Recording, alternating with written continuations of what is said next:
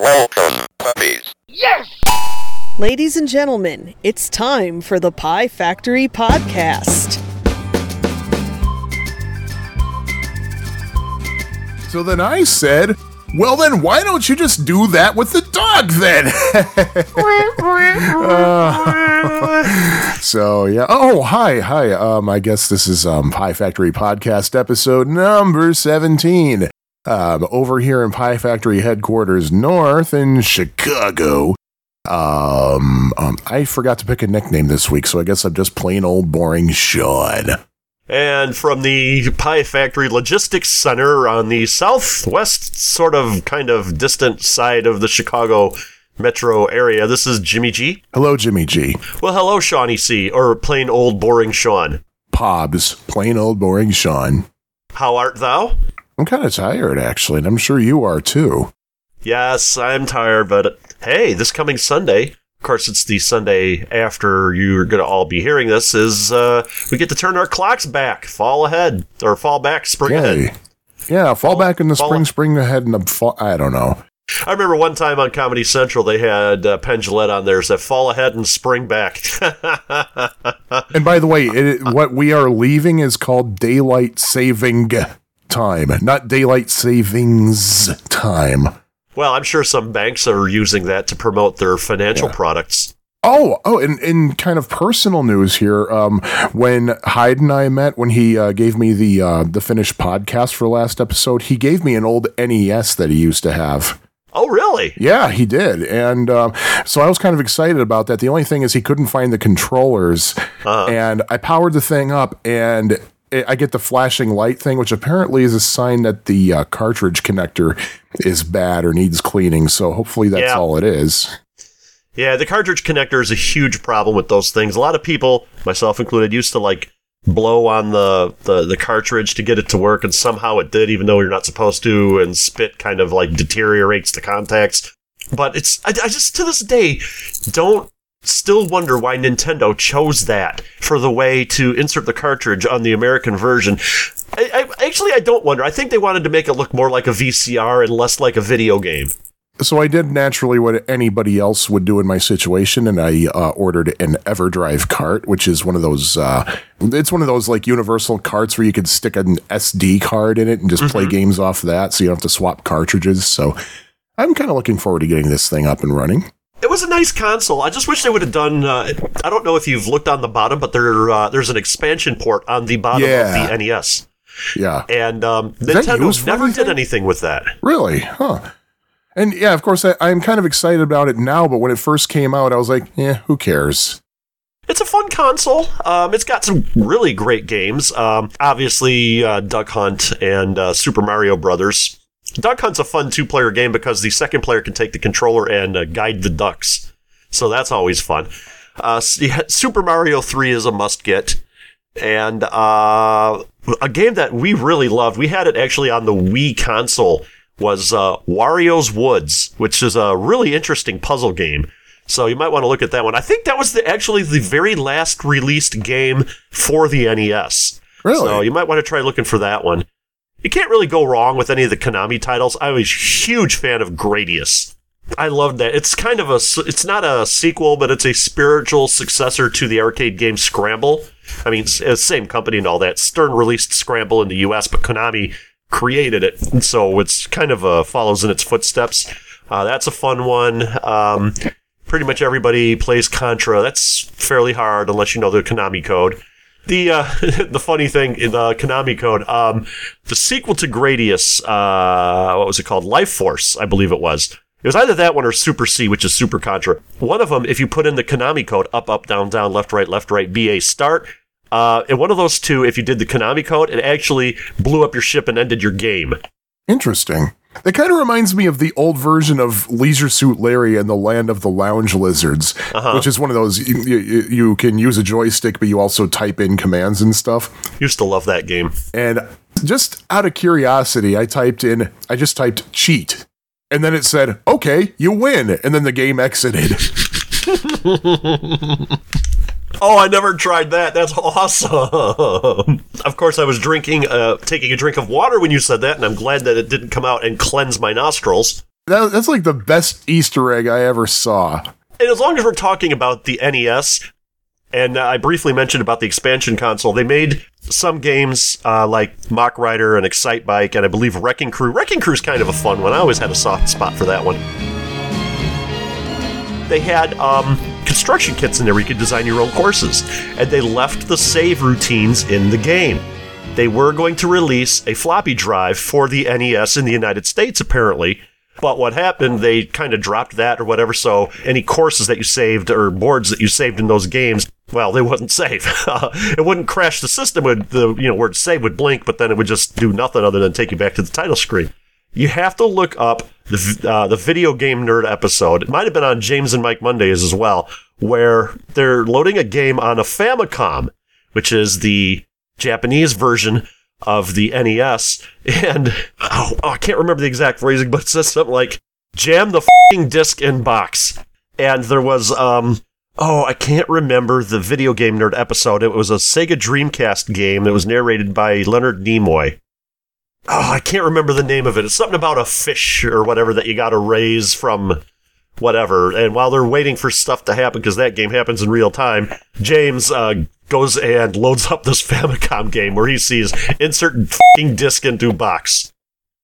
Wow, we're really going high on the swearing again, aren't we? It's an October thing.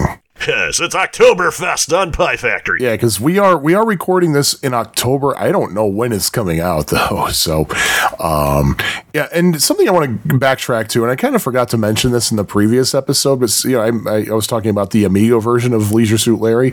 Yeah. Forgot to mention, one of us was interviewed by John Boat of Car Schaller on the Amigos podcast, and it is the person who is speaking right now, actually. I'll put a link to that episode in the show notes. Well, it was a very enjoyable conversation that John and I had. What I love really about the Amigos podcast, what really struck me about it is Southern accents. I was like, what? Because I'm not used to hearing that. I'm not used to hearing people with Southern accents talk about technology. It's like, whoa, this is really a universal thing. I'm kind of bummed that there's no Atari ST podcast that I've been able to find, at least that talks about the gaming. Of course, I haven't found anything, but I was only looking through Stitcher. And I've toyed with the idea of starting an Atari ST gaming podcast, because that's the computer I had. But I've got all sorts of stuff going on in my personal life, and then I got this podcast, and then we got people that are saying that you don't know what you're talking about, which, oh, by the way, that reminds me of something. Yeah, there's something we need to address here, and I don't know, we should create a new, it's not really hate mail, it's criticisms, but it's definitely criticisms. Yeah. I don't know how you pronounce this guy's name, but this is on the ClassicArcadeGaming.com forums about the Pie Factory podcast. We're going to listen to this here. We're going to read this here. And there's a guy whose name is left parenthesis and right parenthesis, although it's the actual parentheses, I guess. How do you pronounce that? Anyway, I don't know. Paren, I guess. He says here, I've listened to quite a few episodes and I question whether these guys are even drawing from their own arcade experiences. Yes, we are. Yes, we are. In the Phoenix episode, the one guy admits knowing the Atari 2600 game Phoenix and not realizing it was ever an arcade game. That was me. One guy says that he was only given $1 a week for allowance bitted to spend on arcade gaming. So you know that his arcade gaming was limited. Bitted. In the Star Wars episode, they have no clue who Robert Mruzek is. They don't seem to know any of the gamers they mention when reporting high scores. Richie Knuckles comes to mind, which is kind of the same thing. They admit to sourcing Wikipedia articles for the source of facts on a given game. Many of the games they discuss, they've only played it for the first time ever in MAME days before the podcast is recorded. On the positive side, it's an easy podcast to listen to. I just don't think these guys have enough experience in arcade gaming, but anyone with a microphone and software is free to do a podcast. Okay. Here's a few things. First of all, I'm going to only speak for myself, okay? As far as not knowing who Robert Mruzek is, I can't pronounce his name. Mruzek? Is that it? Mruzek? Everybody I've ever known with a CZ, that's basically a silent C, so I said Mruzek in the episode. Mruzek? Okay, I'll pronounce it then, too, that way, too. So, as far as not knowing who Robert Mruzek is, or Richie Knuckles comes to mind, or not knowing who Richie Knuckles is, I don't... I'm Facebook friends with Richie Knuckles, by the way. Follow high scores. I only know what I play and what I do. I don't follow the high scores. I'm not competing against anybody. I'm playing to have fun. If I get a world record high score, so be it. I got the daily high score at Underground Retrocade on the Gyrus machine a while back. I play for me. You're still in the top 10 on that, by the way. They now list the top 10 scores. I'm still on the list of top 10 scores? Yep. Yeah. Oh, in fact, last time I was there, I noticed that on all the games, they have listed the top 10 scores. There's a guy there who's one of the regulars over there and at Galloping Ghost. His name is Mazis. And he actually pulls the scores from arcade.com. I think he has a script or something that does it. And that's really cool because I like how it gets competitive over there because, I can bump my... I spent all day there just putting my name in the top 10 as many games as I possibly could. Nice. So, like I said, I just play for fun. I don't play to go against anybody. I play for fun, and I don't keep track of high scores. I really don't. I play for me. I'm just going to leave it at that. Do you have anything to say about those? You probably know a little bit more about that than I do.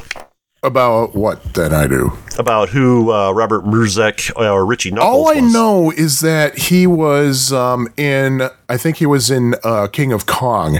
He was screening video submissions for Twin Galaxies. That's right. You did say that. I don't remember names of people who appear, okay? I don't. Billy Mitchell, of course, everybody knows because his name has been going around the video game industry for decades, literally decades. He's everybody will know Billy Mitchell. Everybody will know Steve Wiebe. Everybody will know Nolan Bushnell. There are names out there that everybody who's a gamer of any sort of whatever will know. I'm not a hardcore gamer. I never have been. Never claimed to be one. I'm just a gamer. I just like to play the games, and boom. That's not to say that video games aren't an important part of your life. They were part of our growing up, and I have never grown up, so I'm still playing these same games. Well, and that's going back to something you're saying here. In the Phoenix episode, the one guy admits to knowing the Atari 2600 game Phoenix and not realizing it was ever an arcade game, and stating that he was only given $1 a week for allowance back in the day to spend on arcade gaming. Okay, so his arcade gaming was limited, and that's fine. That's true. I mean, I was a little kid. I mean, what was I supposed to do? How old are you? I'm 47. How old are you? I just turned 41 a couple weeks ago. So you were a younger kid than I was. I was in high school during the heyday of the video games. In fact, I was just getting out of high school. I graduated in '86, and you were still in grade school. Yeah. Would you have been? I wasn't in high school till '88. So yeah, you would have been in grade school when I started high school. So yeah, I mean, your experience is limited. However, that having been said, you go to the arcade all the time now. Seemingly, you're making up for lost time. Yeah. When I was in high school, I made stupid decisions with my money, like dipping into my savings account to go to the arcade to play video games. Would always walk all the way over to the Louis Joliet Mall to play whatever they had there. I played many around of Smash TV, Terminator 2 Pinball, Firefox when they had it. It wasn't there a real long time. Battlezone they had, Robotron, of course. They had Astron Belt and iRobot. I loved iRobot. We need to talk about that game sometime. That's just a great game. So, yeah, your experience is limited. But then again, you were younger than me, so that's to be expected, but you're making up for lost time now. So I guess that because 30-some years ago, when I could only play 4 games during one arcade visit every month, I guess that disqualifies me from being able to talk about it now. I don't know. I mean, I made it no secret that my gaming was limited. Well, yeah, I mean, you make no bones about it. I mean, you're right up front there, and it's exactly. And in fact, even my wife said, "Well, hey, now that you're an adult now, you can make up for all that lost time." Bingo. Last time I was at Underground Retrocade, I was there from probably about noon till about 9 at night, 9:30. Damn. If I was gone for an hour, my wife would have words with me. When we were Galloping Ghost, I got there around 5:30. You got there shortly after I did.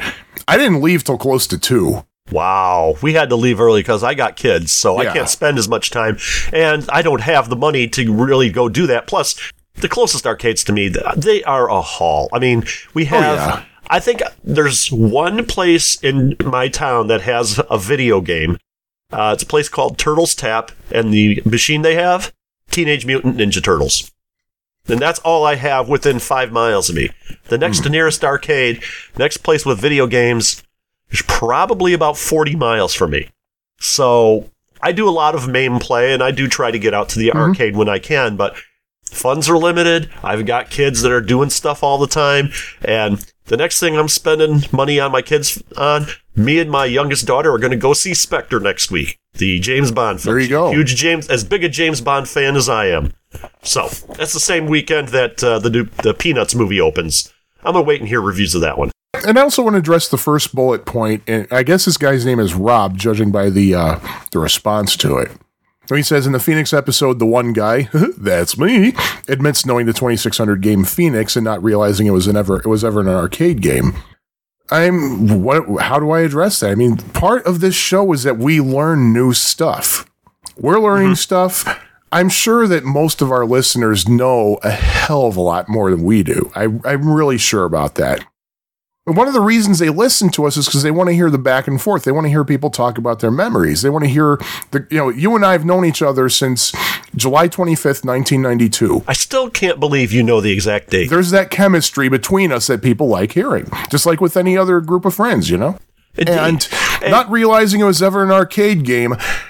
You know how many games on the Atari that's true for? I didn't know Outlaw was an arcade game. I didn't know Combat was. I didn't know Air-Sea Battle was. I didn't know Yar's Revenge was almost was. Kaboom is based on the old Atari arcade game Avalanche. Yeah, I didn't know Circus Atari was, it wasn't called Circus Atari in the arcade, but Actually, I don't think it was an Atari game now that I think about it. I think it was Atari blatantly ripped off Exidy. Exidy had an arcade game called Circus, which is the same thing. They have that over at Galloping Ghost. It's an annoying game, but it's addicting at the same time. I'll have to go play that because Circus Atari is one of my favorite 2600 games. That's a great game. And I never mentioned it in the last episode. But again, there's going to be learning. For one thing, I don't know about you, but I do not consider myself a video game expert. I just love playing video games, and I like talking about it. I like learning about it. Yeah, and I see the show as not geared toward the hardcore gamer. Right. And in fact, we're also on a network. We haven't mentioned this in a while. We're on the Deweyville network. We get played at noon every Sunday, I believe it is. I'm going to get criticized for that. I believe it's Sunday. I can't remember off the top of my head. And so a lot of the people on there don't know a lot of the games that we're talking about or a lot of the stuff that we're talking about. We'd like to introduce them to this. Yeah. And this is just our way of doing it. Brings up this next point: admit to sourcing Wikipedia. Admit to scouring Wikipedia articles for their source of facts on a given game. I'll tell you this. I put as much trust in Wikipedia as I put in Walmart, which isn't much. Well, I'm the one that pretty much that scours Wikipedia for stuff because sometimes there's stuff in a game that I'm an average gamer. There's some games that I just don't get very far in, and I don't feel like spending, a ton of time and energy on something that I'm really just probably not having fun at just to see something later on in the game. And when I play a game, I'm not always taking notes. I did this time. Okay, I did this time. I did take notes. I did this time too. And I actually had to fill in gaps in my knowledge using the MAME history DAT file. But sometimes you got to go other sources.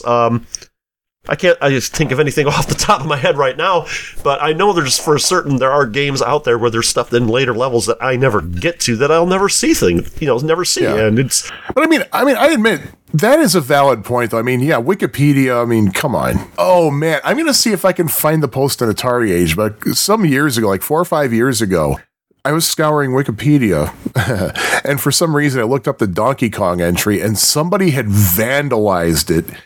And they said that the game was symbolic of the anti-Muslim fight or something like that.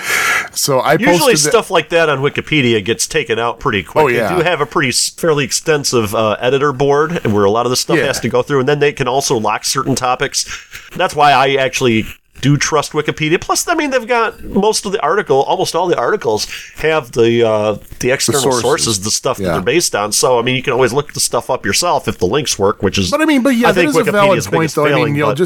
getting the sources from Wikipedia, that's kind of cheaping out, but the fact is, we both have lives. We both have jobs. I have 2 jobs, actually. And I do the podcast. Now, I need a second job. We don't make any money off of this podcast. Yeah. And I'm not complaining because I like doing it.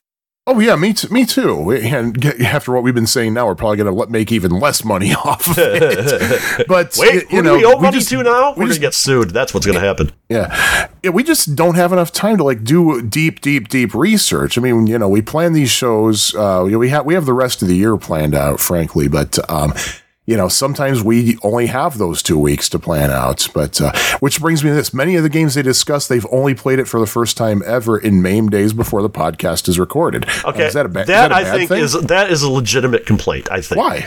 Why? Well, because sometimes it's true. I mean, we should probably play a few of the games a long time before we do the show. But that having been said, most of the games that we've talked about are games I've played before well in my past. I just need a refresher. But as we just discussed too, I mean, right now my wife is with my daughter. My daughter's at school bucking for first chair and flute. She was on clarinet last year. And this is something else too about the Wikipedia thing. My mind is like a steel trap. What goes in comes out all mangled. So I need something to refresh my memory on some stuff too. But we have busy lives. We have family. Well, I have family. You've got a wife. You've got several jobs. I've got a wife and 3 kids. And when I get home from work, sometimes the last thing I feel like doing is hooking up a video game. Sometimes I just like to just lay back and nap for a while before eating dinner, then going to bed. That's why I haven't hooked my Atari 7800 up in quite some time. It's been months. Yeah, and the fact is, the beginning of the year, really. We're going to come up with games that we've never played. So what are we supposed to do? Like Tinkle Pit, yeah. Which we've never, that episode, I admit, was kind of sparse because we'd never played that game. But I thought it was a revelation. It was quite fascinating to have played that game because it's a game that not many people are going to ever play. Once again, it's just a matter of finding time. So I think we've pretty much addressed all this, but he says here at the end, on the positive side, it's an easy podcast to listen to. I just don't think these guys have enough experience in arcade gaming. And at the very beginning of his criticism, I question whether these guys are even drawing from their own arcade experiences. I find that kind of offensive, actually. I have a confession. Yeah. Everything I ever said about the memories of playing these games was a big, fat lie. I lied about playing Pac-Man at the Holiday Inn in Bradley. I lied about Hunk's Pancake House. I never played these games, ever. What's a video game? I think it's one of those things where you like... I don't know. Oh, it's one of those things that you get at Cracker Barrel. It's like a little triangle board with the pegs, and you got to jump on. Is that what it is? Right. That's a video game. I've never been able to. So yeah, all these memories that I thought that I've been sharing about these videos, I made them all up. Did you make yours up too? Oh, of course. Yeah, make them all up. All right, so, do we sound... Yeah, we probably sound angry, but I'm going to tell you the truth. I actually enjoyed reading this. I really did. Because, well, obviously it shows that somebody's listening. Yeah. But also, it is good to see, what people are kind of expecting here. Again, True. We're not experts at video games. We're just fans of video games, Yeah, I think you hit the nail on the head with that. You're listening to 2 fans talk about their memories and talk about, what they enjoy. We have other hobbies too, like Jim and I both spend a lot of time riding bikes, and not together though, because quite frankly, I can't get up as early in the morning as you do, but I don't want to get up as early in the morning as I do. Yeah. And I'm going to be quite honest. For the past few years, I did see myself doing a podcast, but this is not the podcast I thought I'd be doing. Here's something interesting here, and I just noticed this. In the next post down on classicarcadegaming.com, the Mark Alpiger, I'm bad with names, so please forgive me. And he was agreeing with the previous person's things here. He said, I noticed the cast on Crystal seemed a bit canned, and this guy I didn't know is the ex-arcade world record holder for Crystal Castles. He's now number 2 on the list, 898,815. He actually completed the game on July 2nd, 1987. Yeah, I remember mentioning him on the show before. Really? Yeah. I don't remember waking up this morning. But again, I do appreciate the comments. I honestly do, and I thank open close parens, Rob, or whatever your name is. Thanks for your feedback on there. I guess, what some people expect and what other people expect, two different things. And it is refreshing to hear, alternative views. We hear the usual, keep up the great work, guys. And we appreciate that, but we also appreciate the other side as well. That's true. We get a lot of that. We don't really get much in the way of criticisms. And like I said, for the most part, our show is mostly for... We're not for the hardcore gamer, the guy out there that's rolling Robotron over time and time again. Now I'm going to get some hate mail saying you can't roll Robotron over or some stuff like that. But that's actually a very, very cliched thing you hear on radio all the time. Now I'm going to get hate mail about topic X or whatever. Yep. But we're just casual gamers. We go in there. If I get a high score, hey, I got 91,000 whatever on Gyrus at Underground Retrocade. You know what? It's nice to have the high score, but I don't go looking for it. I go looking to have fun. And if when I go to the arcade and have fun, it results in a high score, hey, all the more fun. This is why I don't go to casinos much anymore, if ever, because I don't have fun there anymore. So we spent like the first half hour of this episode talking about that thread. but no, in all seriousness, I do appreciate their comments there. So why don't we just continue on? Let's put that behind us for now because, hey, we have a show to do. So something I wanted to bring up, something that you, Jimmy G, had mentioned before that we might want to do for probably our last show this year is encourage some listener contributions. Oh, excuse me. The low oil light just went on. I don't remember. I'd mentioned something now that I think about it. I can't remember. And in all seriousness, when we did the mental health episode, I don't remember if I brought it up, but part of my issues is I just really do have a horrible, horrible memory. Wow, I don't remember. You know what? Why don't you guys send us your... if you want, you can send us your memories of the first video game you ever played in the arcade. How about that? Yeah, you can. If you want to do an audio contribution, you're certainly welcome to. You can email it to us at that address. You can send it to us over Facebook. So, or we accept entries by telekinesis as well. So just beam them right into our thick skulls and we'll read them. And there you go. All right, so having said all that, going back to what you said earlier about our Tinkle Pit / Mr. Do episode being a little bit sparse, I noticed that myself, and we really did have an off night when we recorded. It was kind of weird. I was coming down with some nasty bug or something, and both of us were kind of like had to take coughing breaks. We also had to take breaks to giggle because we're so mature. I kind of wanted to leave more of the giggles in, but Hyde, being the perfectionist he is, he ruins the show sometimes, I think. I did ask him to go a little bit easier on it. But so having said all that, we have some things to addend. We have some corrections to make. So let's move on to addenda and errata.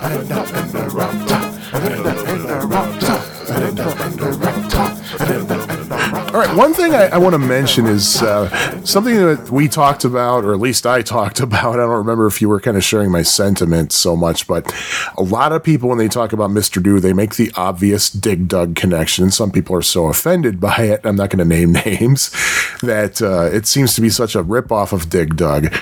And Chris Plus Plus on Atari Age, a good friend of the podcast, he basically said, "Are you sure Dig Dug came first?"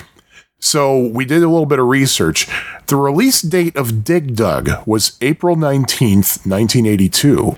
Mr. Do, I wasn't able to pin down an exact release date for Mr. Do, but Mr. Do was released in October of 82. There's your answer, Fishbulb. Do with that info what thou wilt. And something else, I don't think we mentioned this. By the way, partly because of the last episode, I'm now officially addicted to Mr. Do. You're now officially addicted. I am officially addicted to Mr. Do. Almost every night. That's a game that's easy to get addicted to. Yeah. At least in MAME so far, I've hit 6 digits a couple of times. I hope I can translate that next time I go to an arcade. But Something that I learned, and I don't think we mentioned, well, actually, I kind of always knew this, I just forgot to mention. When you collect the bonus prize and the Guardians come out with the, I don't know, is it the letter monster or something? Here, there's my Wikipedia. I think they call it the Alpha Monster. The Alpha Monster. We mentioned that if you drop an apple on one of those Guardians, that they eat the apple. Well, actually, you can destroy the Guardians with apples if you time it just right. Like if they just suddenly turn the corner and don't see the apple. It's very difficult to do, but it is possible. There you go. And what happens if you destroy the Guardian, whether it be with an apple or if you shoot the Guardian turns into an apple, and if there's a Guardian behind it or the Alpha Monster, then that character is going to eat said apple. Ah. And something else that I didn't really think about before is that, just like in Dig Dug, there are times when the enemies can actually go through they can go through the dirt. They actually dig through, and they can actually destroy or consume the apples, which could be a real pain. You might find the level ending all of a sudden because one of the enemies destroyed an apple. Can they eat the cherries? I don't think so. I think if anything but you goes over the cherries or whatever is in the middle of the screen, nothing happens. It's only when you actually... I'll have to go back and check that out. Which means I probably won't do it. Yeah, of course. Okay, now that's a legitimate complaint. Yeah. Oh, yeah. And another addendum for Mr. Do is something I noticed. I don't remember if we mentioned this, but let's say that you are finishing spelling out extra. Like you fire at the Alpha Monster that has the missing letter. If you get killed and then the Alpha Monster gets destroyed and you get the letter and you spell out extra, you don't actually lose that life. Oh, really? That is so helpful. Thinking about it, if I'm not mistaken, if you got all, whatever letters to spell extra, and one that you've already got comes out into the maze, the Alpha Monster with that letter comes into the maze. Which, by the way, the Alpha Monster can come into the maze by itself without the Guardians at some points. I want to think that if he comes out and you get killed and you're not close to spelling extra, that you actually lose that letter up top. Really? I think so. I could be wrong on it. If somebody could help me out with that, clue me in on that, let me know. I want to think I've seen that happen before. And the last thing I have to add about Mr. Do... Like we had mentioned the diamond, and you had said, we don't know how to reproduce the diamond effect. Of course, after we already recorded the show, I did some research and I found a website by a guy named Don Hodges who looked at the source code so he could figure out how to trigger the diamond falling. And it's really interesting. I'll try to put a link to this in the show notes. In fact, as we're recording this right now, I noticed that there are no show notes for episode 16 yet. But I'll have to remedy that. But he gives this really weird explanation. Like when you turn on the machine, you have to let the demo play over something like 12 times and then start the game. I found that to not necessarily be true. There are times when I fired up MAME, and as soon as it finishes booting, I start the game, I can still get the diamond after dropping a couple of rocks. So, I mean, Don Hodges' way might work for sure, but that's not the only way. But fascinating. It's a really complicated thing. Do you have any addenda errata for Mr. Do, Jimmy G? No, I do not. Good, because I have one thing I wanted to mention about Tinkle Pit. And I totally forgot to mention this. I mentioned before how I did play the entire game all the way through. I saw the ending, but I forgot about this. When you finish the game, like one of the last frames in the sequence, the sequence has all kinds of Japanese captions that I had almost impossible time trying to use Google Translate to translate them because it came out really bizarre. But there's one frame that is 100% in English that tells you, hey, try playing this game again, but try completing it on just 1 credit. So I'm wondering if that means that there's an alternate ending if you actually finish the game without using a continue. Kind of supports my hypothesis that it's a game that you can get better at and not necessarily have to continue. Yeah. I do believe we got some email from the guys over at 10 Pence Arcade. Hi, fellas. Episode 16 was awesome, as always. Take that, left paren, right paren. In it, you mentioned a game you discovered which contained a guy farting. We may have that covered. And indeed, 10 Pens Arcade did an episode of this, which I still got to add him to my podcast feed. Episode 47 of 10 Pens Arcade talked about the game called Uncle Poo.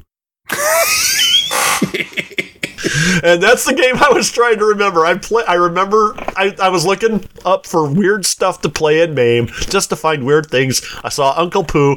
Of course, I had to play it. And my response was, yes, that was the game. I remember I was scrolling through MAME and looking to play random shit. Pun intended, more than you will ever know. And I saw that. And of course, the 8-year-old in me had to try it out. So there you go. There you go. And I'd like to read a little bit of feedback we got on our blog, actually. And the thing about our blog is, I'll be honest with everybody.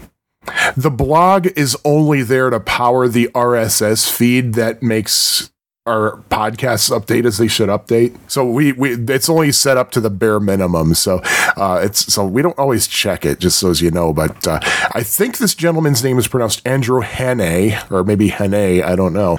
Hi guys, love the show. Started listening to it when No Quarter mentioned you. I know you all wish that show would come back, but as far as I'm concerned, your show is the new No Quarter. Keep it up, Andrew. Oh, that was nice. Yeah, that was nice. The only thing is we don't really get as technical as No Quarter does. Like, we don't talk about the Z80 or Z80 processor or whatever. I'm going to make an exception tonight, by the way. Spoiler alert! Uh-oh. That was, he sent that to us, I don't know what time zone this was, but it was October 21st at 5:04 a.m.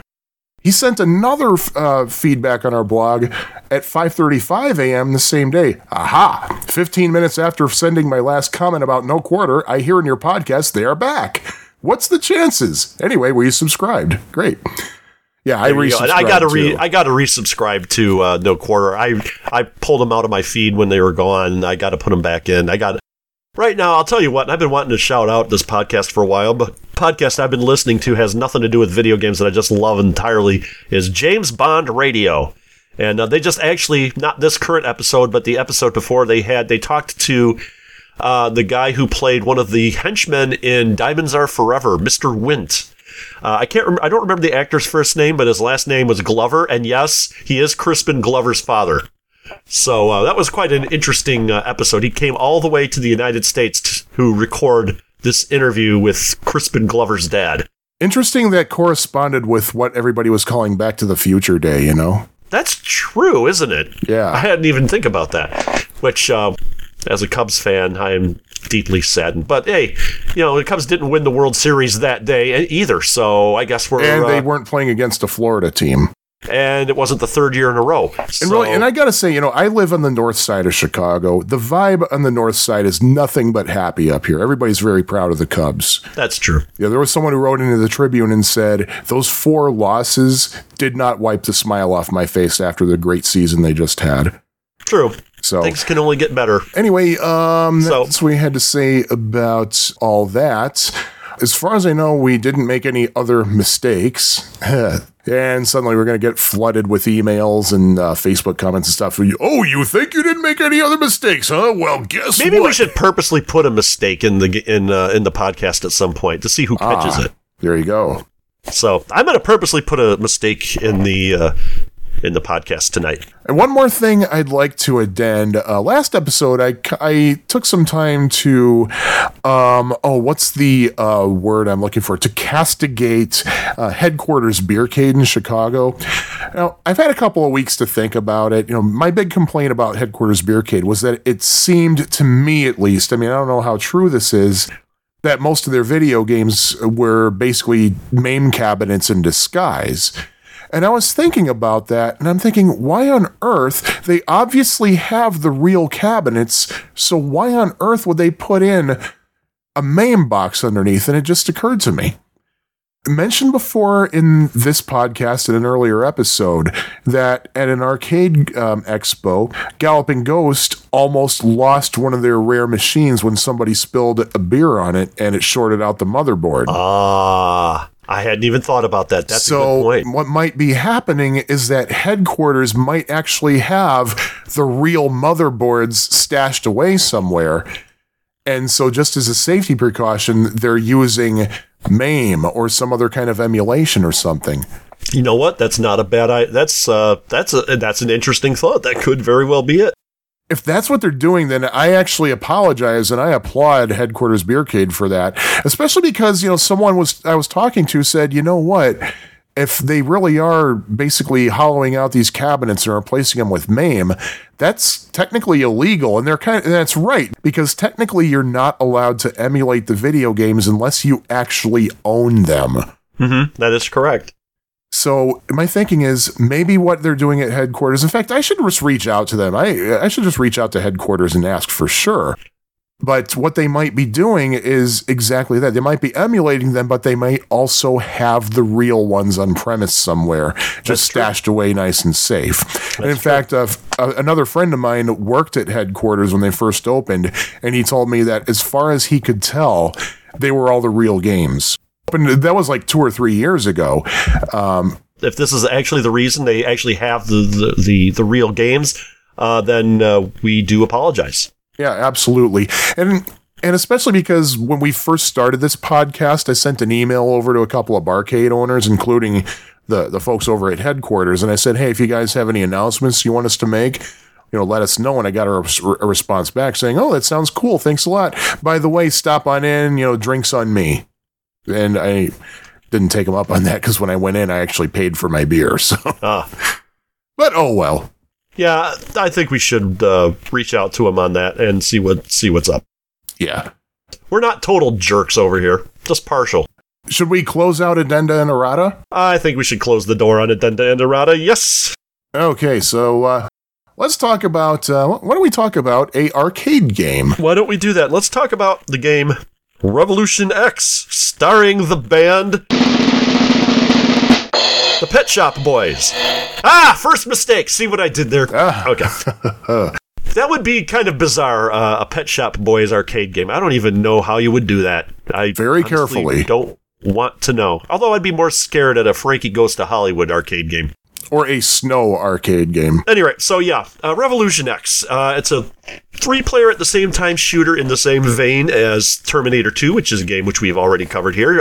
Difference is that was based on a movie. This is based on a band, which is kind of weird because games based on musicians don't really have a story because unlike some groups, surprisingly, Insane Clown Posse, most bands don't actually have a backstory. Only other band I think of that has a backstory might be Gwar. But as far as, having like a fictional thing, Kiss I think does too, though. I think they had Psycho Circus or something like that. But, so yeah, it's in the same vein as Terminator 2 Judgment Day, where you've got the gun, and the country has been taken over by an organization called the New Order Nation. Music is the weapon, as Steven Tyler says in the game, and they have the voices from all of the members of Aerosmith, and they all make cameos in it, and they've got quite a bit of music from Aerosmith's catalog in the game. But you're going through several different levels. The first one is a club. You got to get through it, and then at the end of it, Steven Tyler, through a video recording, tosses you the keys, which that's kind of Videodrome territory there, having somebody come through a TV screen to give you something. If you have never seen Videodrome, that's one of my favorite mind-altering movies. That's just a great film. You get to see Debbie Harry topless in that movie. I never thought I'd mention Videodrome. But, and then the second level, you're in a helicopter, or whatever. You've commandeered a New Order Nation helicopter to try to get to Aerosmith's car. And then, unlike Terminator 2, you get to choose which level you want to go to. There's 3 of them. There's, let me think, the Amazon, the Pacific Rim, and the Middle East. And last time I played it, I didn't keep continuing, so I didn't get to all 3 of them, but I did get to play through the Middle East and Pacific Rim. Hidden in the game are the members of Aerosmith. I have found, let me think, Joe Perry. Gosh, I can't remember. There's one in the first level. I can't remember who it was. And then there was... And Brad Whitford. I know I've gotten Joe Perry. Might be Tom Hamilton I've saved. And then there's Brad Whitford. And No, Tom Hamilton. He's in the Egypt one, and there's different ways to save him. They're kind of hidden in the game. Like the first level to save, I believe it was Joe Perry. I'm probably getting this wrong. To save Joe, you know what? Hold on a second. It doesn't say it here, but in the first level, I don't remember exactly which band member it was. To save him. At the very beginning of the game, one thing I like about this game over Terminator 2, first of all, well, two things I like. First of all, after the first two levels, you get to choose where to go next. And then in several of the levels, instead of it just slowly scrolling to the left like it does in Terminator 2, you actually have some control over which ways to go. There'll be like a DVD or CD interface on it, and you get to go left or right or in and out of whatever the scene you're in. On the very first level, if you hit, say, left, there'll come a scene when you're inside the club. It'll scroll to the right automatically. It still will scroll left or right automatically on some screens. And then there'll be a bathroom. If you selected left on the very first time you get to choose, you shoot the bathroom sign on the left, and then it'll take you to find that member of Aerosmith. If you selected right on the very first one, you shoot the sign on the right. So that one's kind of easy to find.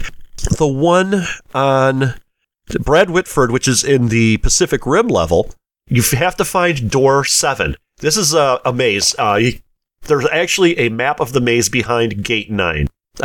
You know what? I'm leaving out some details on the game. We'll get to that in a second. Find the map behind gate 9. You don't need to do it, but to know where you're going, it's kind of a good thing to do. Then you go to the right all the way to gate 7. There is a box at the very... Now, this is a warehouse, so there's crates everywhere. You shoot the crate at the very top right of gate 7.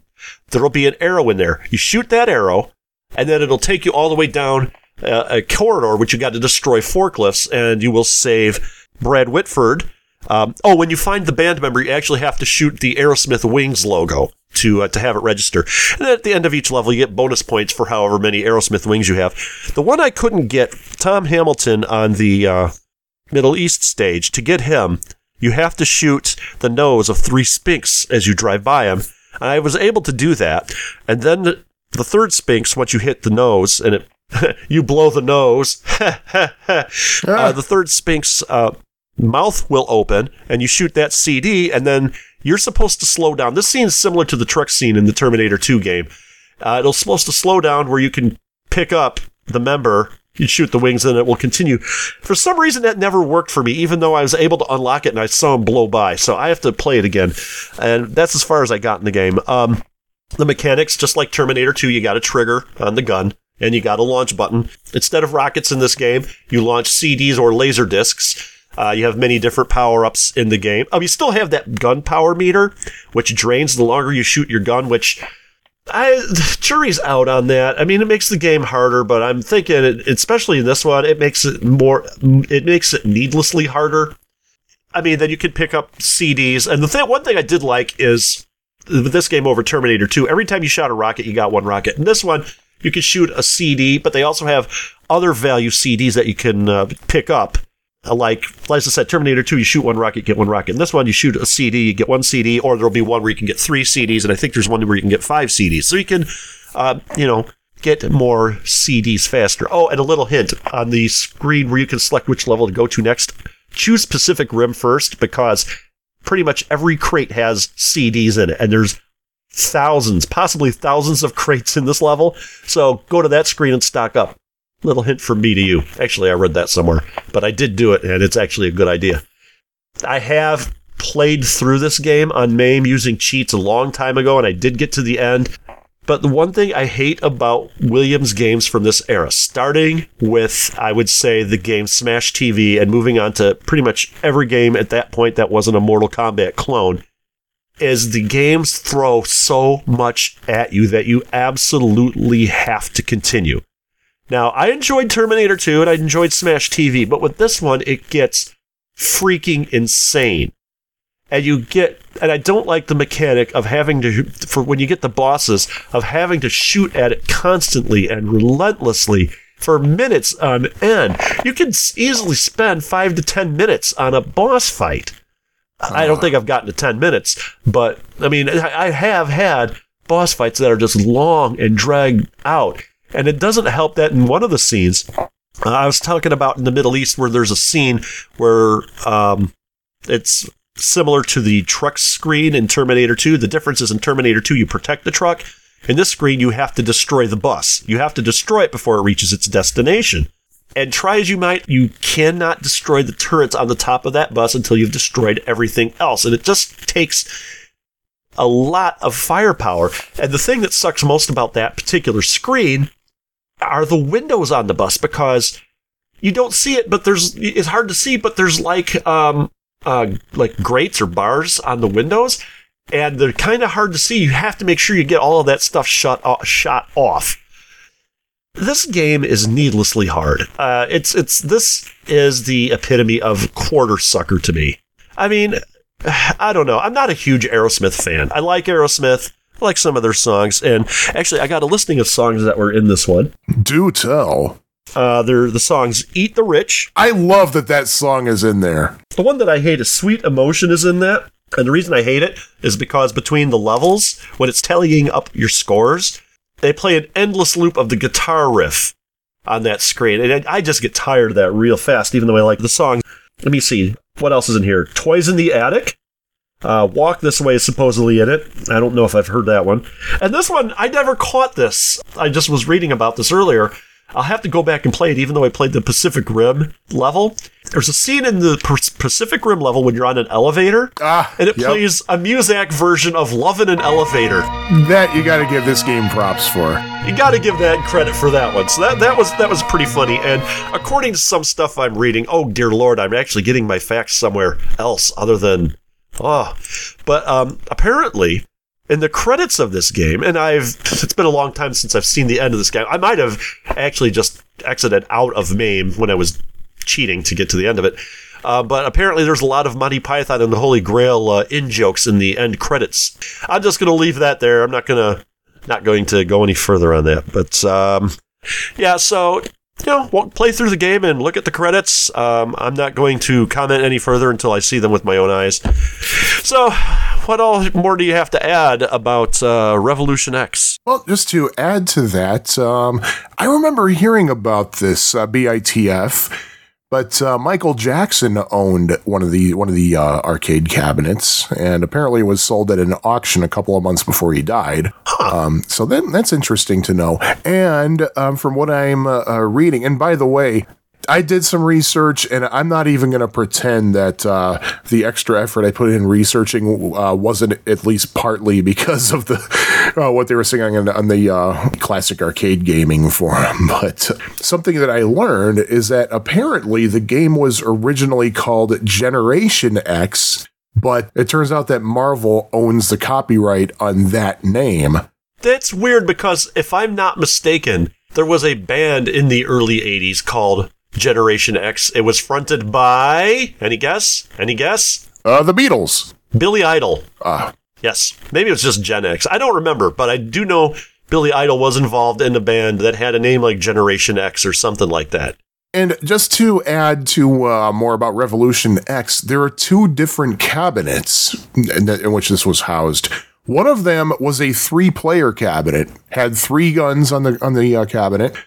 Apparently that's a really rare one. I don't remember which ones I've seen out in the wild. I know they have this game at Galloping Ghost. I just unfortunately didn't. The only times I've seen this game, they have both been the 3-gun cabinet. Okay. Once at the Louis Joliet Mall, and then once at Galloping Ghost. Okay, so that's that. There's my answer. Yeah, I haven't been to Galloping Ghost since last time we were there, so I didn't get to play the actual arcade game. I had to play it in MAME. And the other version of the cabinet is actually a conversion for Terminator 2. Which makes sense. It makes perfect sense because as far as I'm concerned, this is Terminator 2 with a new skin. It's the same freaking game.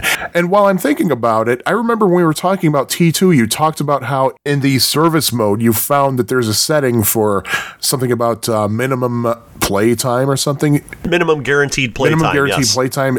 Do you know if that exists for Revolution X too? You know what? I don't recall seeing it in there. It's been a while since I looked for it. Oh, you know what? Actually, I think it does, because when I looked up on Twin Galaxies. Yeah, in fact, both Twin Galaxies and Arcade mentioned dip switch settings.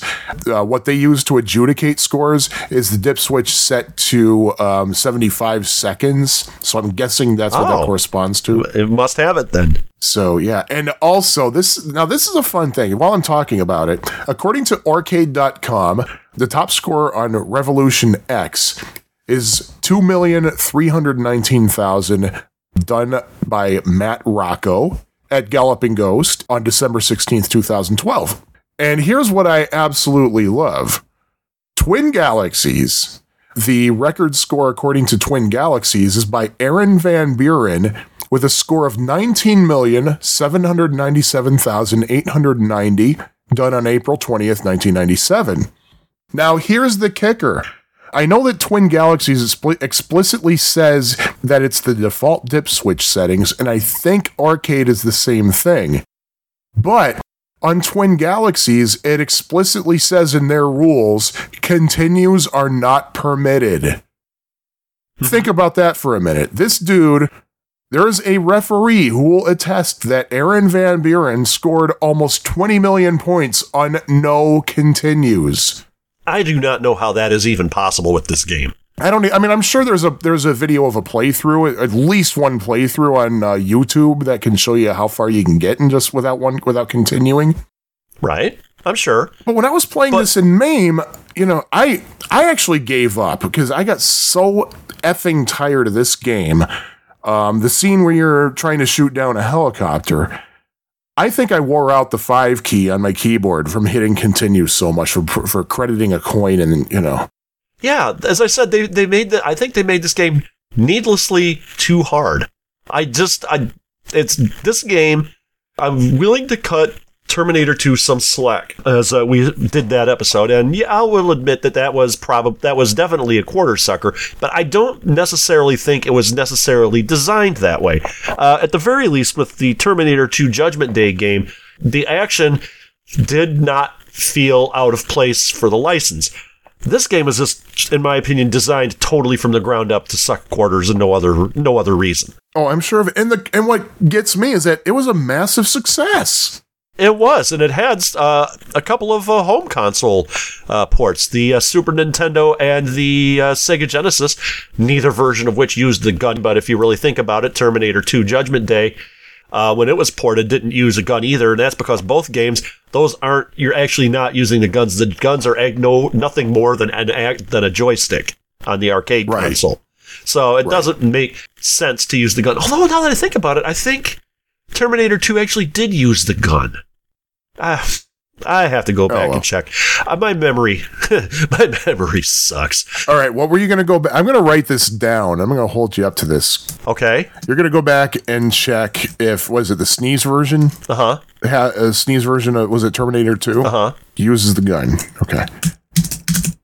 All right. One of the things that makes Pie Factory Podcast, what we think sets us apart from other podcasts, not necessarily saying it's making us any better or anything, just like something unique we like to do, is talk about our memories of playing these games or experiencing these games.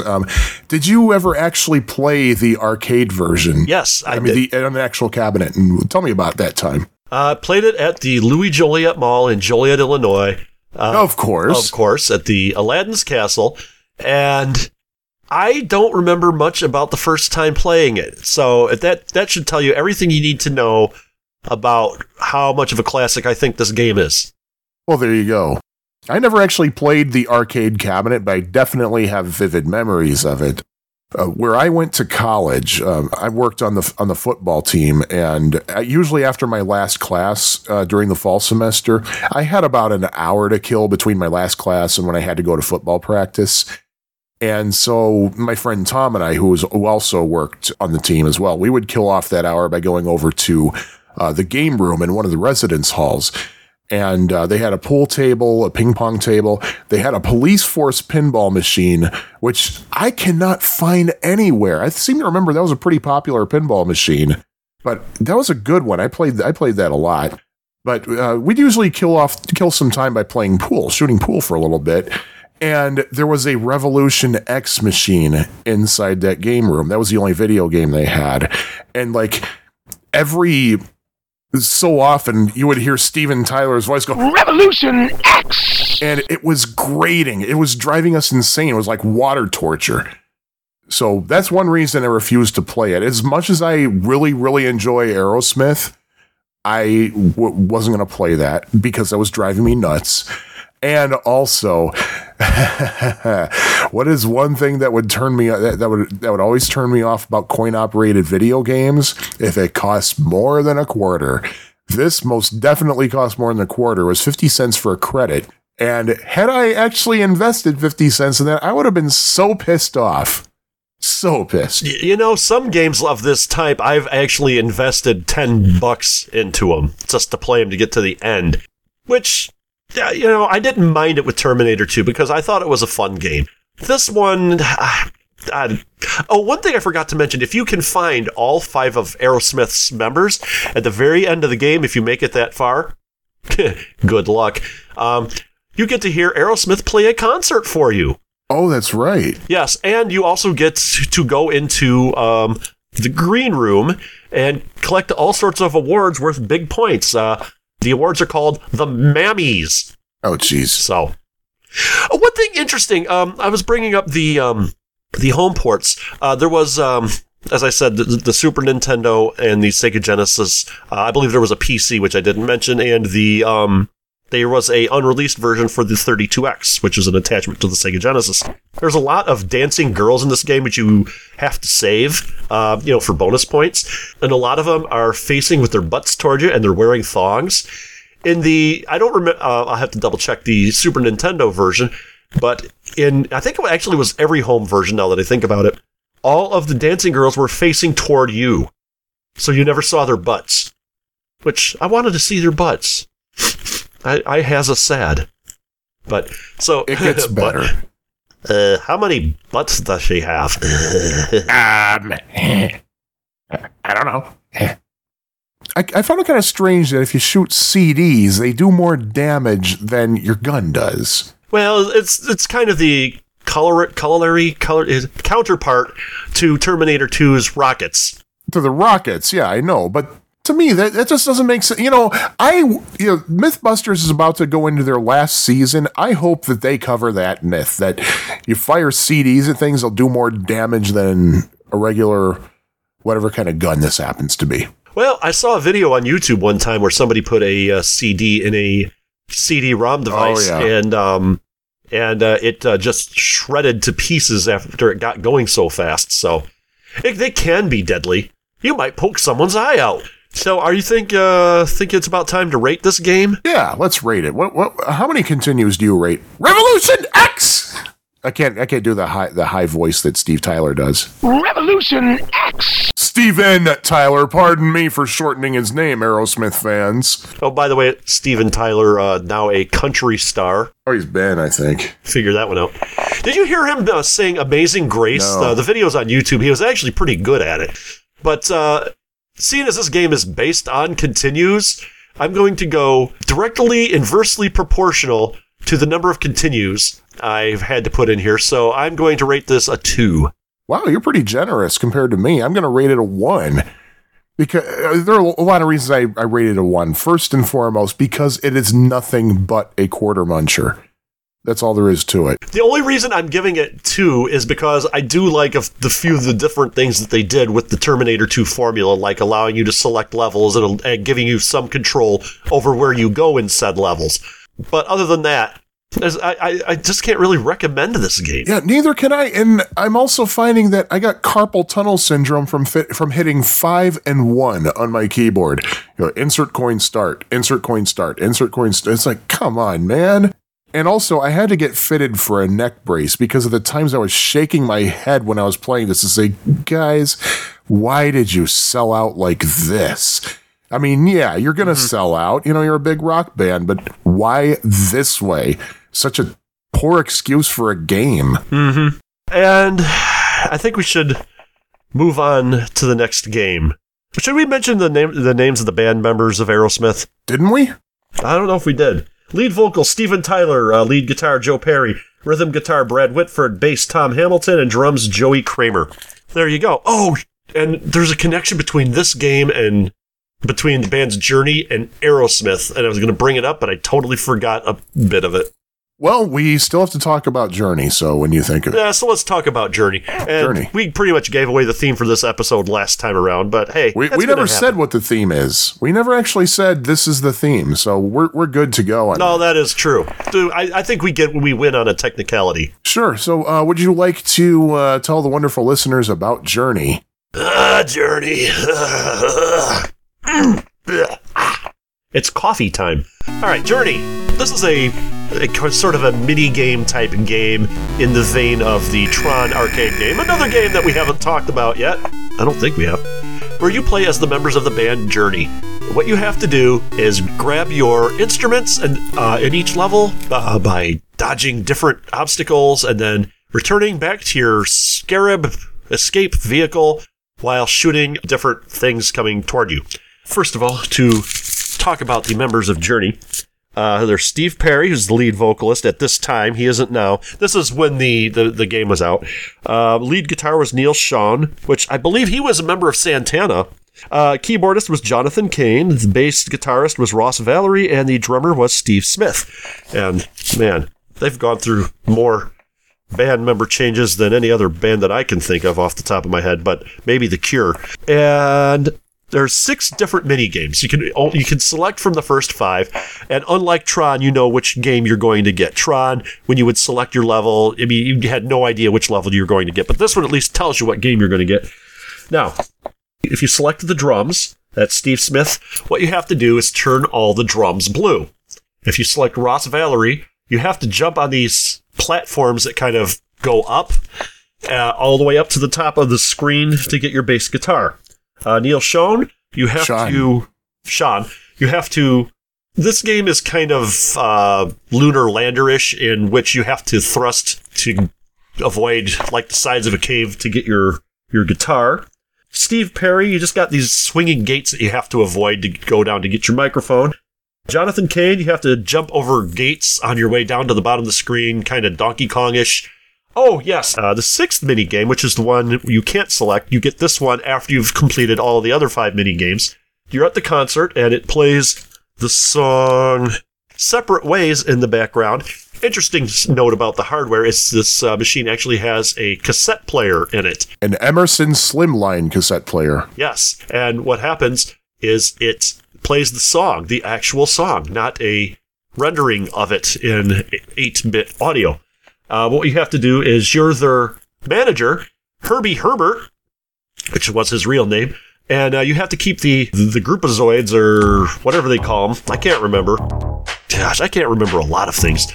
And from getting on stage and stealing the instruments. And what that screen is like, there's 3 entrances at the bottom of the screen. And of course, I've got 4 fingers up because Common Core and all that. And you have to basically stand in front of the door as they try to get into the door, and you bounce them away, and that's actually kind of a fun game. That's the game in a nutshell. It uses the typical Bally Midway cabinet of the time, and yeah, that's about it. My opinion of the game, it's decent. It's not a horrible game. Oh yeah, and the different screens do have different Journey songs playing in the background. Now, I have a list of all the songs here, but I'm only going to go and read you the ones that I actually identified.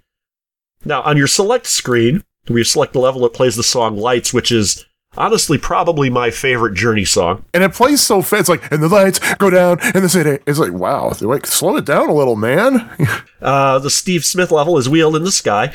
Wheel in the sky keeps on turning. I don't know where I'll be tomorrow.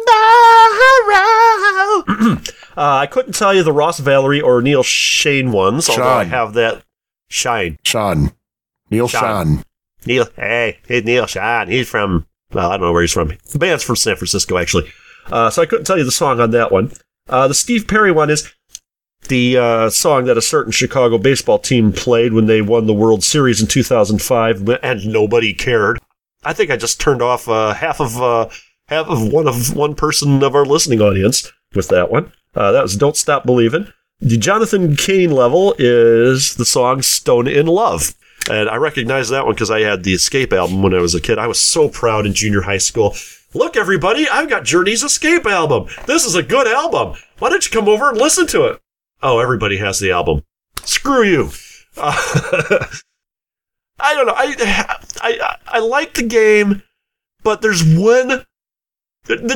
two flaws with this game.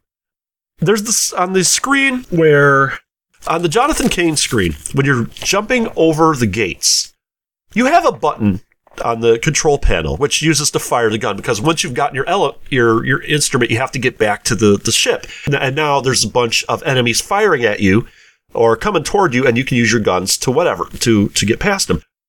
Why couldn't they, on that screen, on the Jonathan Cain screen, use the button to jump over the gates? You have to press up. And I never understood that choice. It's not like there hasn't been other games that have only one button that perform different functions in different levels. So I don't get the choice with that. But I think the real big flaw with this game, the biggest flaw with this game, and it really costs me a lot of lives, is it has a 4-way joystick. You cannot move diagonally in this game at all. Don't know if you've noticed that, Sean. I did not notice that, because you cannot move diagonally. I was playing with a key. I've never actually played the arcade cabinet, so try going in two different directions. You cannot move diagonally. It's possible it could be the way I have MAME set up, but no matter how I've had it set up, I can't move diagonally. I'll have to try my Uber on the arcade. Screens, when you've got enemies coming toward you and you have to shoot them down, diagonal movement is essential.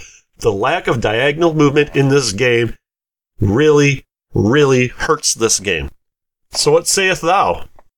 Well, something I wanted to add, on the Steve Smith screen, you get a bonus. What happens is, if you land on a drum twice during that screen, it'll disappear. Yes. Like, it'll change from orange to blue, and then if you jump on a blue one, it disappears. If you make all of the drums except the last one disappear, you get a 1,000-point bonus. Oh, I did not know that. And one thing I hated about that screen, first time I played this game ever, which was at the Aladdin's Castle at Lincoln Mall, which way back in the early 80s, that was the arcade. It was like the largest one in the Chicago area. That was my favorite place in the day.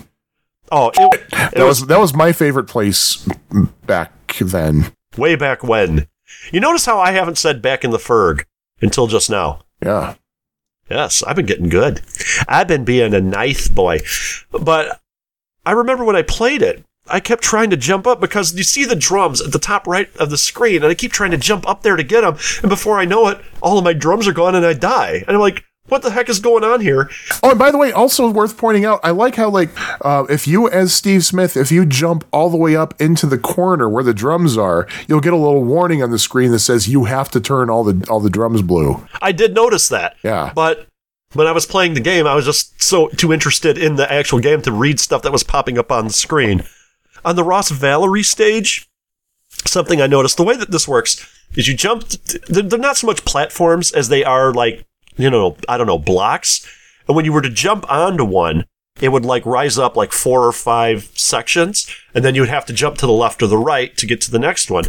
I find that if you get his instrument, which, Ross Valerie was the bass, because his instrument moves from the left to the right at the top of the screen. Try to get it as far as the left as possible. I find that if you get it there, then you have to return to your ship, which is at the bottom of the screen. After you get the instrument, the towers generate guns, and the guns are firing records at you. If you get the bass at the very top left of that particular screen, at least to the first level, there are 2 of those guns below you. You can just shoot those, go all the way down, get to your vehicle, and you will not get touched by any of the bullets or records that the other guns are shooting at you. Don't know if it works on other levels, but it definitely works on that level, and I've done it 4 or 5 times successfully. So there's some strategy there for you. Something that I've observed is the Jonathan Cain level, something that I observed. Like, if you go on the interwebs and you look up the Journey game, it compares that screen to Donkey Kong. I actually think it's a little bit more like Kangaroo. Because if you don't time your jumps just right, you're dead. Donkey Kong gives you a little bit of leeway. Well, I find that timing your jumps on that screen is easier than Kangaroo. I do think that as I mentioned the fact that you have to push up on the joystick, which is what you do in the game Kangaroo as well. And I just thought that was a total WTF design choice in this game. And Kangaroo, you use the joystick to jump, just like on Journey. Right.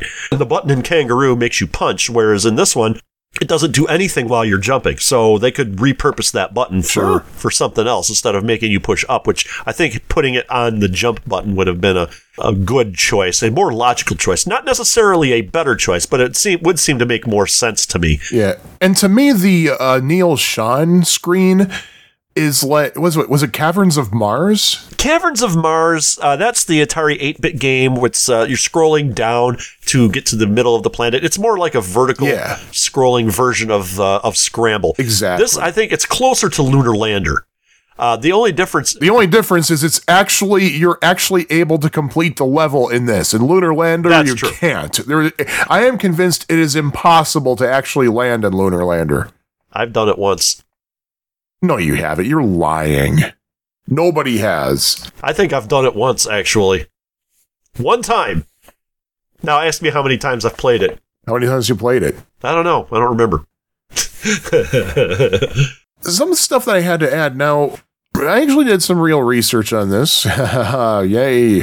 Let's hear about it. But the game itself, the Journey game, was developed by Marvin Glass and Associates.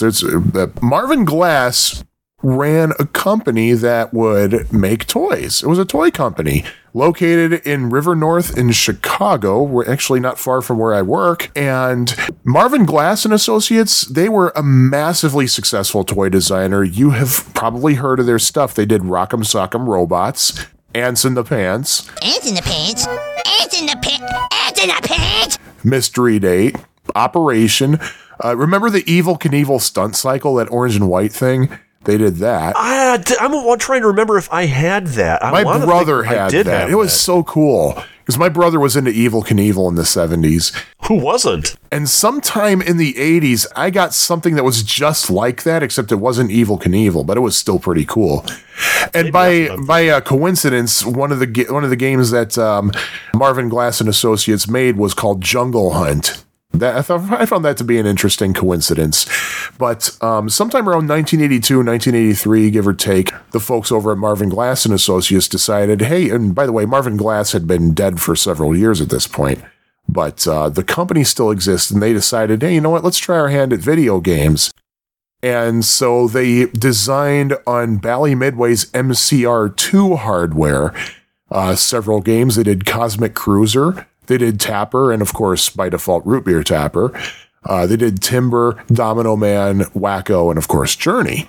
There were other games done on that hardware, but I don't think that Marvin Glass did it. There was Satan's Hollow, Two Tigers, and Tron, believe it or not. Oh, Two Tigers. That was a fun game we need to talk about. And interestingly, Discs of Tron was not done on the MCR2 hardware. It was done on MCR3. So, the game itself was designed by R. Scott Morrison. He did the art. Richard A. Ditton, who did the programming, along with whom I'm assuming is his wife, Elaine A. Ditton, who also did the programming and the sounds. Now, what I could not find, and this is true for both Revolution X and Journey, was information on what prompted them to do video games based on these bands. I've been curious about that. But I do know that the Journey game was done under the supervision of Jim Welch, who was Journey's creative director. And the name Nightmare Incorporated was used, and I haven't been able to find any information on that. It might have been Journey's corporate name. A lot of bands have like their own corporations, like the Beatles have Apple, the Beach Boys have Brother International. So Nightmare Incorporated might be, Journey's equivalent. Mm-hmm. I don't know what prompted them to choose to do a Journey game, and I don't know what prompted the idea to do an Aerosmith game. So I would love to know the stories behind that, if anybody knows. In fact, those of you who are Facebook friends with me, you may have seen that I posted. Anybody out there who's a big Aerosmith fan, let me know. I'd like to ask you a question or two. That's exactly why. One thing about this game, This, let's talk about home ports. There were no home ports of this game. However, there was another game based on the band Journey for the Atari 2600. And with that one, you basically had to get past the obstacles on your way from a concert to your Escape Scarab vehicle, which kind of similar concept, but, the play was totally different. However, it's one of the very few games by data age on the Atari 2600 that I think is very fun. I've always liked the game. I always give it a couple of whirls. I haven't played it yet. It's a fun game. I enjoyed it. It's not terribly hard, but it's fun. It's it's one of those against the timer thing, and it's got a couple of 2600ized versions of Journey songs on there, so you might want to give her a whirl. It's a fun game. And that game on the 2600 is actually called Journey Escape. That is true. This one's based on the band. Yeah. I have heard people refer to the Journey arcade game as Journey Escape, even though wrong. The album cover is from the next album, Frontiers. Exactly. Which it actually has a kind of a cool representation of the album cover. That is a nice representation of it, yeah. So, yeah, that's pretty much all I need to say about Journey. Do you have anything that you would like to add? My memories of the Journey game, I never actually played this in the arcade to this day. I mean, yeah, I went to Aladdin's Castle Lincoln Mall, but of course, as we all know, my allowance was 4 tokens. That's all my dad would let me have. And so I would have to be very selective about those 4 tokens, and I never selected Journey. I never selected Journey. And to this day, I have not seen it in an arcade. I absolutely remember seeing it on Starcade, the old video game show, and I've played it many times on MAME. And I always thought it was kind of... I'll put it to you this way. I think this is a fun game to play. It really is. It definitely has a strong Tron vibe, because you play it, it's like, man, this makes me feel like I'm playing Tron. As we mentioned about Revolution X being a spiritual successor to Terminator 2, I think this is a spiritual successor to Tron. Easily, and I always thought it was interesting. What really stuck out to me was this is the first game I remember seeing that had digitization in it. It's like, wow, we didn't bring that up. The band members' faces are digitized. They have little cartoon bodies, but Steve Perry looks like Steve Perry. Neil whoever he is. Neil Sean. Looks like Neil. Ross Valerie, for some reason, looks like Steve Smith, and Steve Smith looks like Ross Valerie. No, I'm just kidding.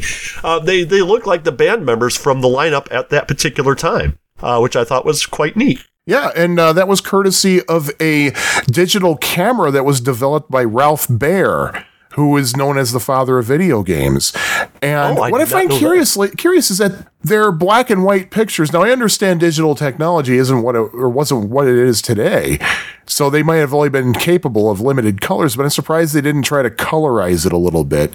So it's like they have color bodies, but gray heads. And what I really love about it is that they have different expressions on their faces. Like when they die, they have this silly scowl on their faces. It's really, that's a funny effect, because the body kind of looks like a little baby trying to having a fit, because it lost its binky or something.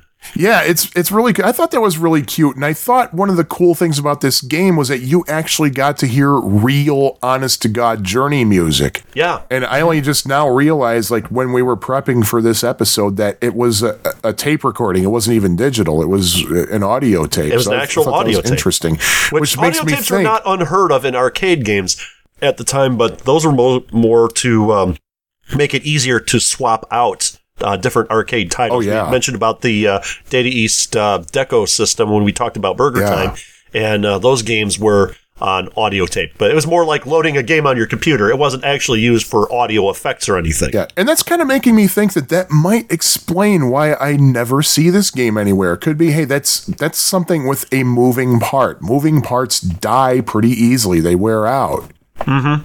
Speaking of the digital camera, the original prototype for this, from what I understand, is that you would actually be playing as the band member. The camera would take a picture of you and stick your head on the band members' bodies. No kidding. Yeah, they did away with that idea when they realized that in testing, people were taking pictures of something other than their faces. to be attached to their. So they're like, Maybe they yeah, were we taking better not. pictures of their butt. That was an interesting little fact to learn. So, in terms of high scores, according to Arcade.com, Zachary Lubo scored Never heard of them. 2,578,250. I'm just poking the bear now. I'm just poking the bear. But he scored 2,578,250 at Richie Knuckles Arcade. Have you ever heard of Richie Knuckles? That name does not ring the slightest bell to me. I've never heard of this guy. I've heard of David Toenails, but not Richie Knuckles. But apparently this was achieved during the first ever Richie Knuckles arcade marathon on December 11th, 2010. According to Twin Galaxies, whose history goes way back, Joe Morizzi scored 10,125,000 in this game on July 3rd, 1983. Cool. Should we rate this game, perhaps?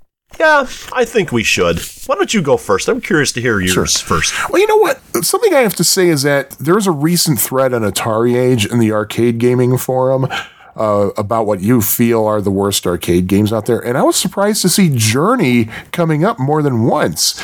And this came up during our prep for this show, and I was playing this a lot in MAME, and I've played this in MAME many times, not just for prep for this show, but I've played it over the years in MAME, because I never got to play it in the arcade. In fact, that's a cool thing about MAME is that, stuff that you never got to play, you have a chance to play. And every time I played this, I'm thinking, this is actually a pretty fun game. It's very creative, it has those fancy quirks, those little novelties. This came out probably around the same time as Dragon's Lair, when there was a lot of novelty going on in video games.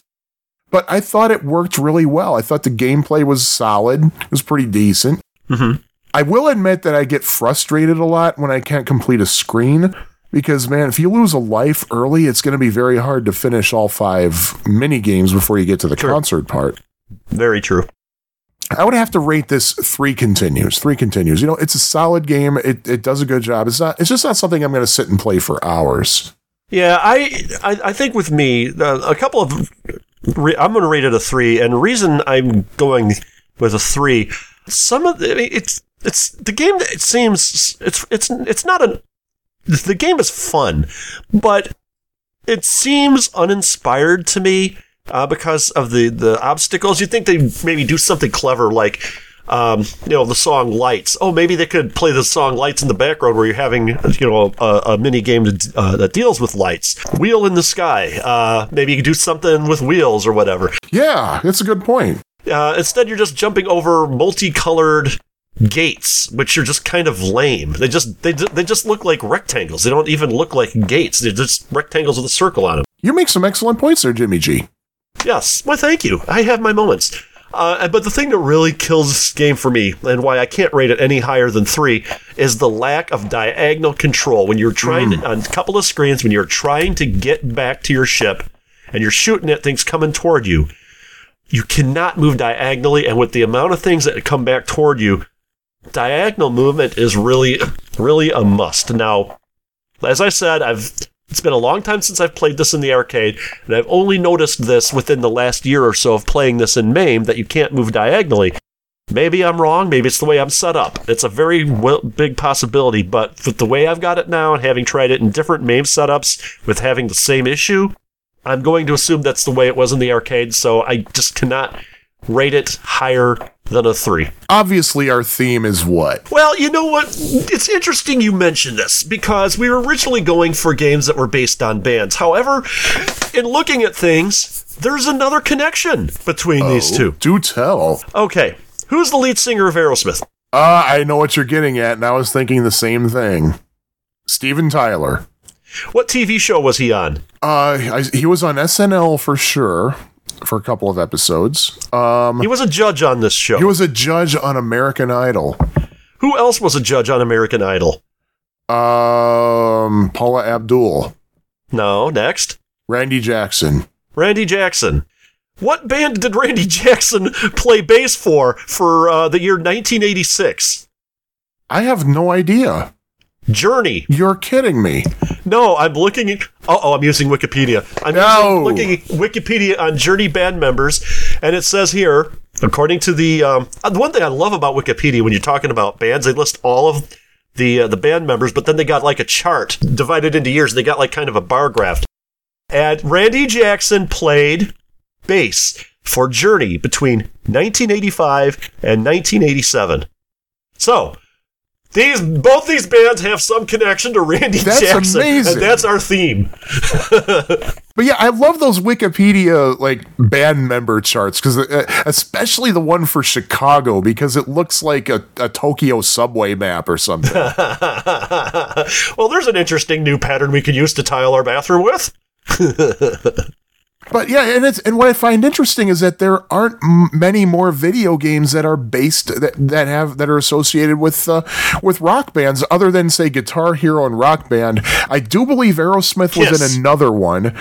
Kiss? They had a PC game, Psycho Circus. That's right, they did.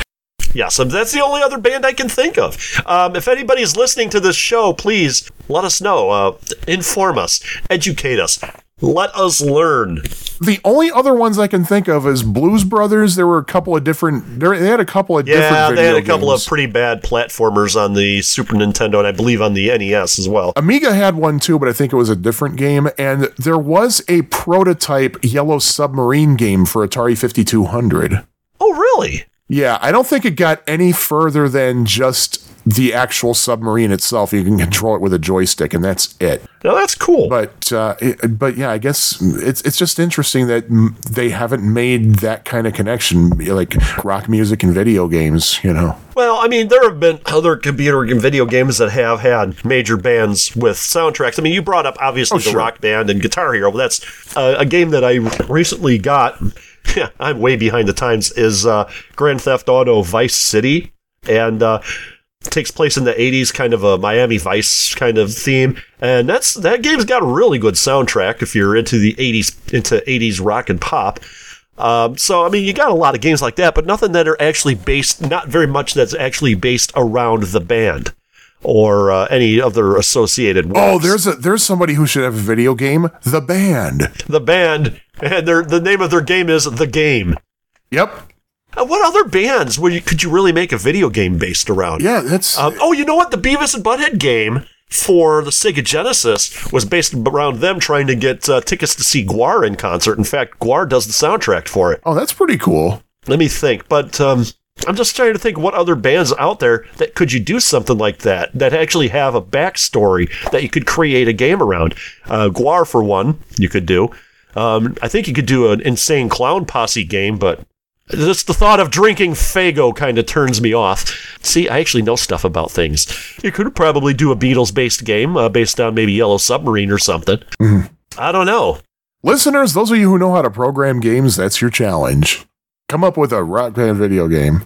And we get 10% of the profits from that. You better believe it.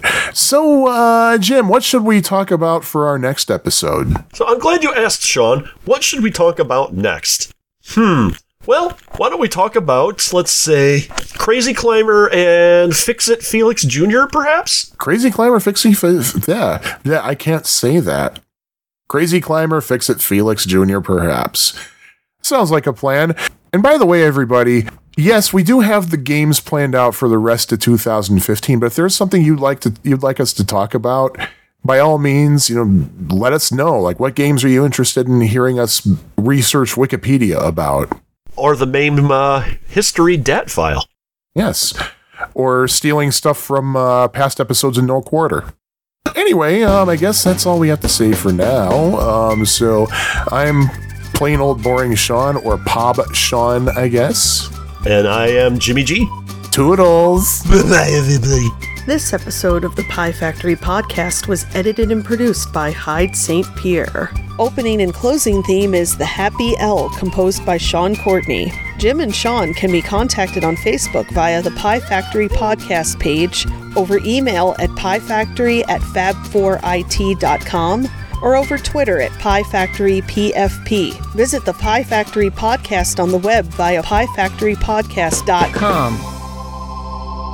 First mistake. See what I did there? Okay. Yeah, speaking of mistakes, what I love about the Amigos podcast is in the middle of their episode, they have a little sweeper or something with their that says how you can get in touch with them, and they say, "Did John and Aaron finally make their first mistake?" One site that I was looking at says, and I quote, "Several subtle in-jokes appear in the game that lead many to believe that the programmers were massive fans of Monty Python and the Holy Grail." I'll put it to you this way. Saying that a programmer of any type is a massive fan of Monty Python and the Holy Grail is like saying Jim Morrison was heterosexual. And I wrote notes down. Me too. Put them on the back of bills. So actually, this one's junk mail. So... I would put them on the back of bills, but if I put them on the back of bills, I would have notes that are like 8 feet high. Yeah, well, I generally just throw my bills away. That explains a lot. Coming up later, Deep Purple, Everclear, Soul Asylum, and tons of other great rock. That's what we are, a cool rock on the Cat. How about Billy Squier? Yeah. How about him? The Stroke on the Cat 105.